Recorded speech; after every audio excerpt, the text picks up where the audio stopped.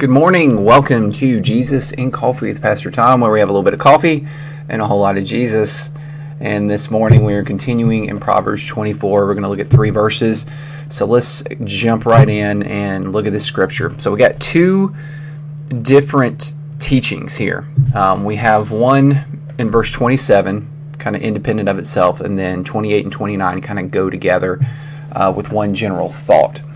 So verse 27 can seem somewhat confusing at first when you read it, but I'll explain. We'll talk about it. Verse 27 says, "Prepare your work outside, get everything ready for yourself in the field, and after that, build your house." So you can see how it seems a little cryptic. It may be lost in translation, most likely is the case. But the general idea here is about making sure you have your priorities right. That's the main idea of verse 27.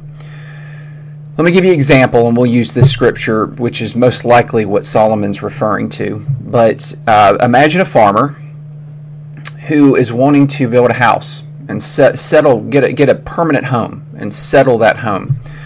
Right now he's living in a tent, okay? But he's a farmer, and in order for him to make money and to continue to live, he's got to farm the land. If he was to stop farming and put that on hold and build his house to get his log cabin put up or his brick house so he didn't live in a tent anymore, he'd have to stop farming for 6 months in order to build his house.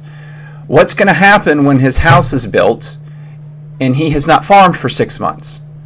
Well, he's probably not going to have any food for a while, and he's not going to have any money because that's his source of income. So the idea here is get your priorities right in your life. If you're a farmer, farm the land first. You need that income. It's okay if you got to live in the tent a little bit longer. You've got to farm the land because you got to be able to eat and you got to be able to have money. Be patient. And when you have free time in the evening after you've gotten all your farm in order, then you can work on your house a little bit. Work on building that house just a little bit at a time. Then when it is done, a year and a half down the road, you still have food and you still have money. That's the concept here of verse 27. And that's the idea that in our lives, you may not be a farmer, but in our lives we need to prioritize, right? We need to consider how we go about doing things in our daily life in a spiritual sense, okay? Because there is a spiritual application here.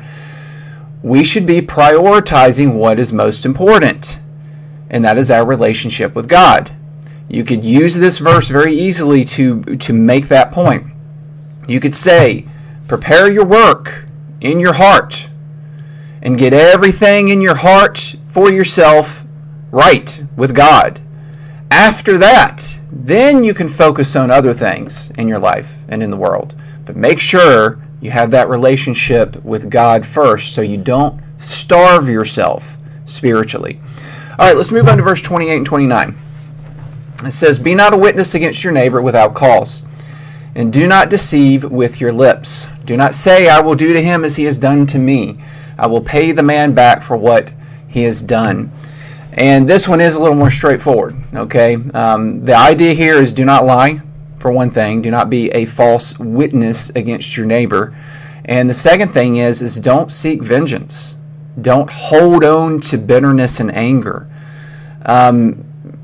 We often do that, right? We often will be offended by things, and maybe rightfully so, and sometimes not rightfully so. We get offended at people, and instead of forgiving them or giving them the benefit of the doubt or showing mercy, we get angry and we get bitter and we harbor that. And we look for, even if it's in a subconscious manner, we look for ways to get back at them, to bring that harm back at them. And it could be as subtle and as simple as just ignoring them, not giving them any attention.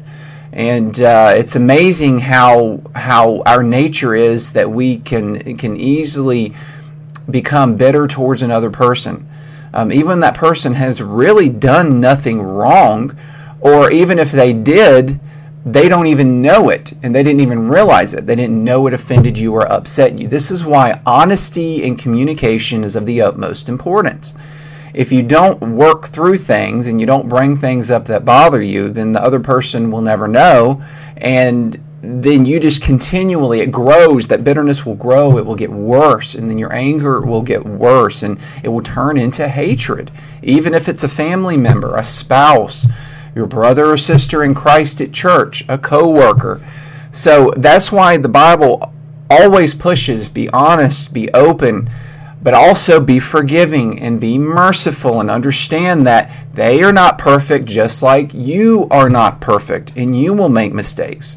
It's always amazed me how people, when they do wrong, they just expect people to be merciful on them. Be merciful on them. How could they be so cruel? They should be forgiving. Yet if it's someone else who's done wrong, they're just as quick and willing to judge them and throw them to the dogs and just forget about them and write them off. We need to be merciful, we need to be patient, and we need to show the same kind of love and forgiveness that we expect others to have for us. And that is the whole idea here. And also, when it comes to vengeance, God makes it very clear, vengeance is mine, says the Lord. And whenever we take matters into our own hands to make things right, to bring judgment upon someone in this sense, right, to get vengeance, the idea behind it and the reason it's a sin is we are trying to take the control away from God. That's what essentially vengeance is. That's what revenge is. And instead of putting it in God's hands, we are taking it into our own hands and pushing God to the side, thus breaking the greatest commandment, to love God and to follow Him and to be obedient to Him and to do His will and to seek His will. And so at the end of the day, these verses here are really about our relationship with God and our relationship with other people. Love God, love others. Don't get caught up in things like this. All right, going to stop there. Thank you for joining me. Have a wonderful and blessed day. Seek God first. Get those priorities right. Work the field of your heart first and seek after God. Have a blessed day. I'll see you tomorrow. Bye.